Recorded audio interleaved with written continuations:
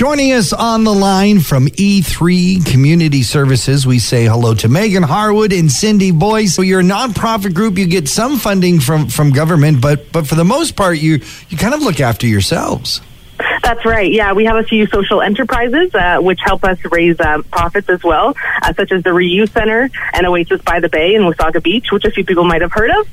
But we also, it goes to support these programs, including the children's services programs as well. And now I know how popular the Early On Child Care Center is. And it definitely is, and I've been missing it, let me tell you, for any entertainment and socialization of my child. Good news for moms like Mel. Cindy Boyce is here, and things are opening up at least a little bit. That's right.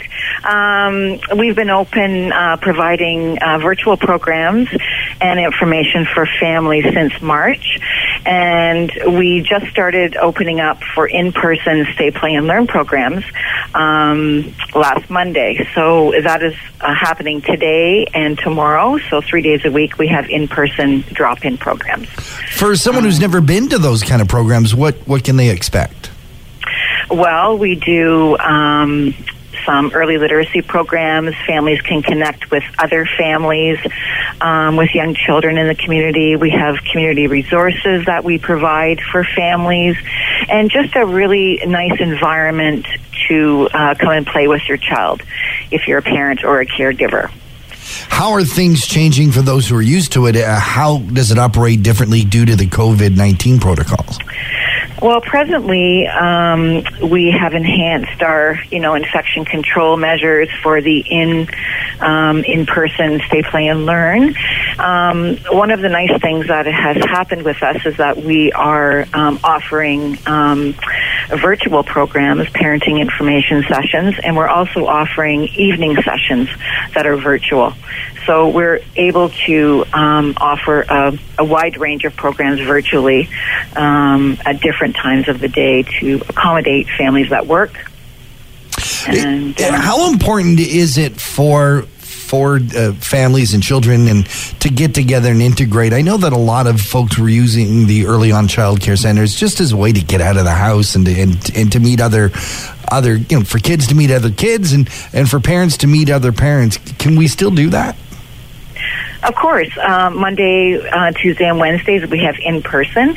It is important to connect, also to get information about childhood development. Mm-hmm. We do screens here if you have any questions.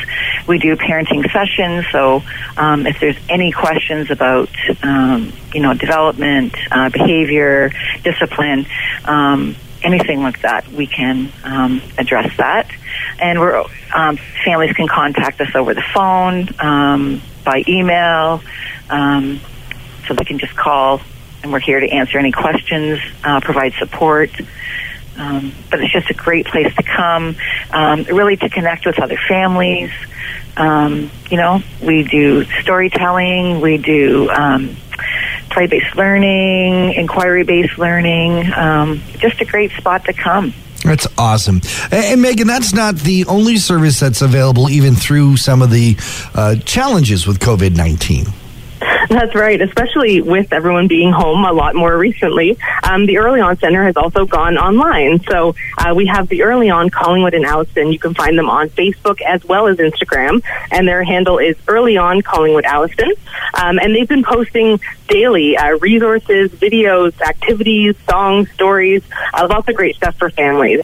You can also go to our website, e3.ca, where we have literary resources, a monthly calendar is posted, and of course lots of other helpful resources for families at e3.ca.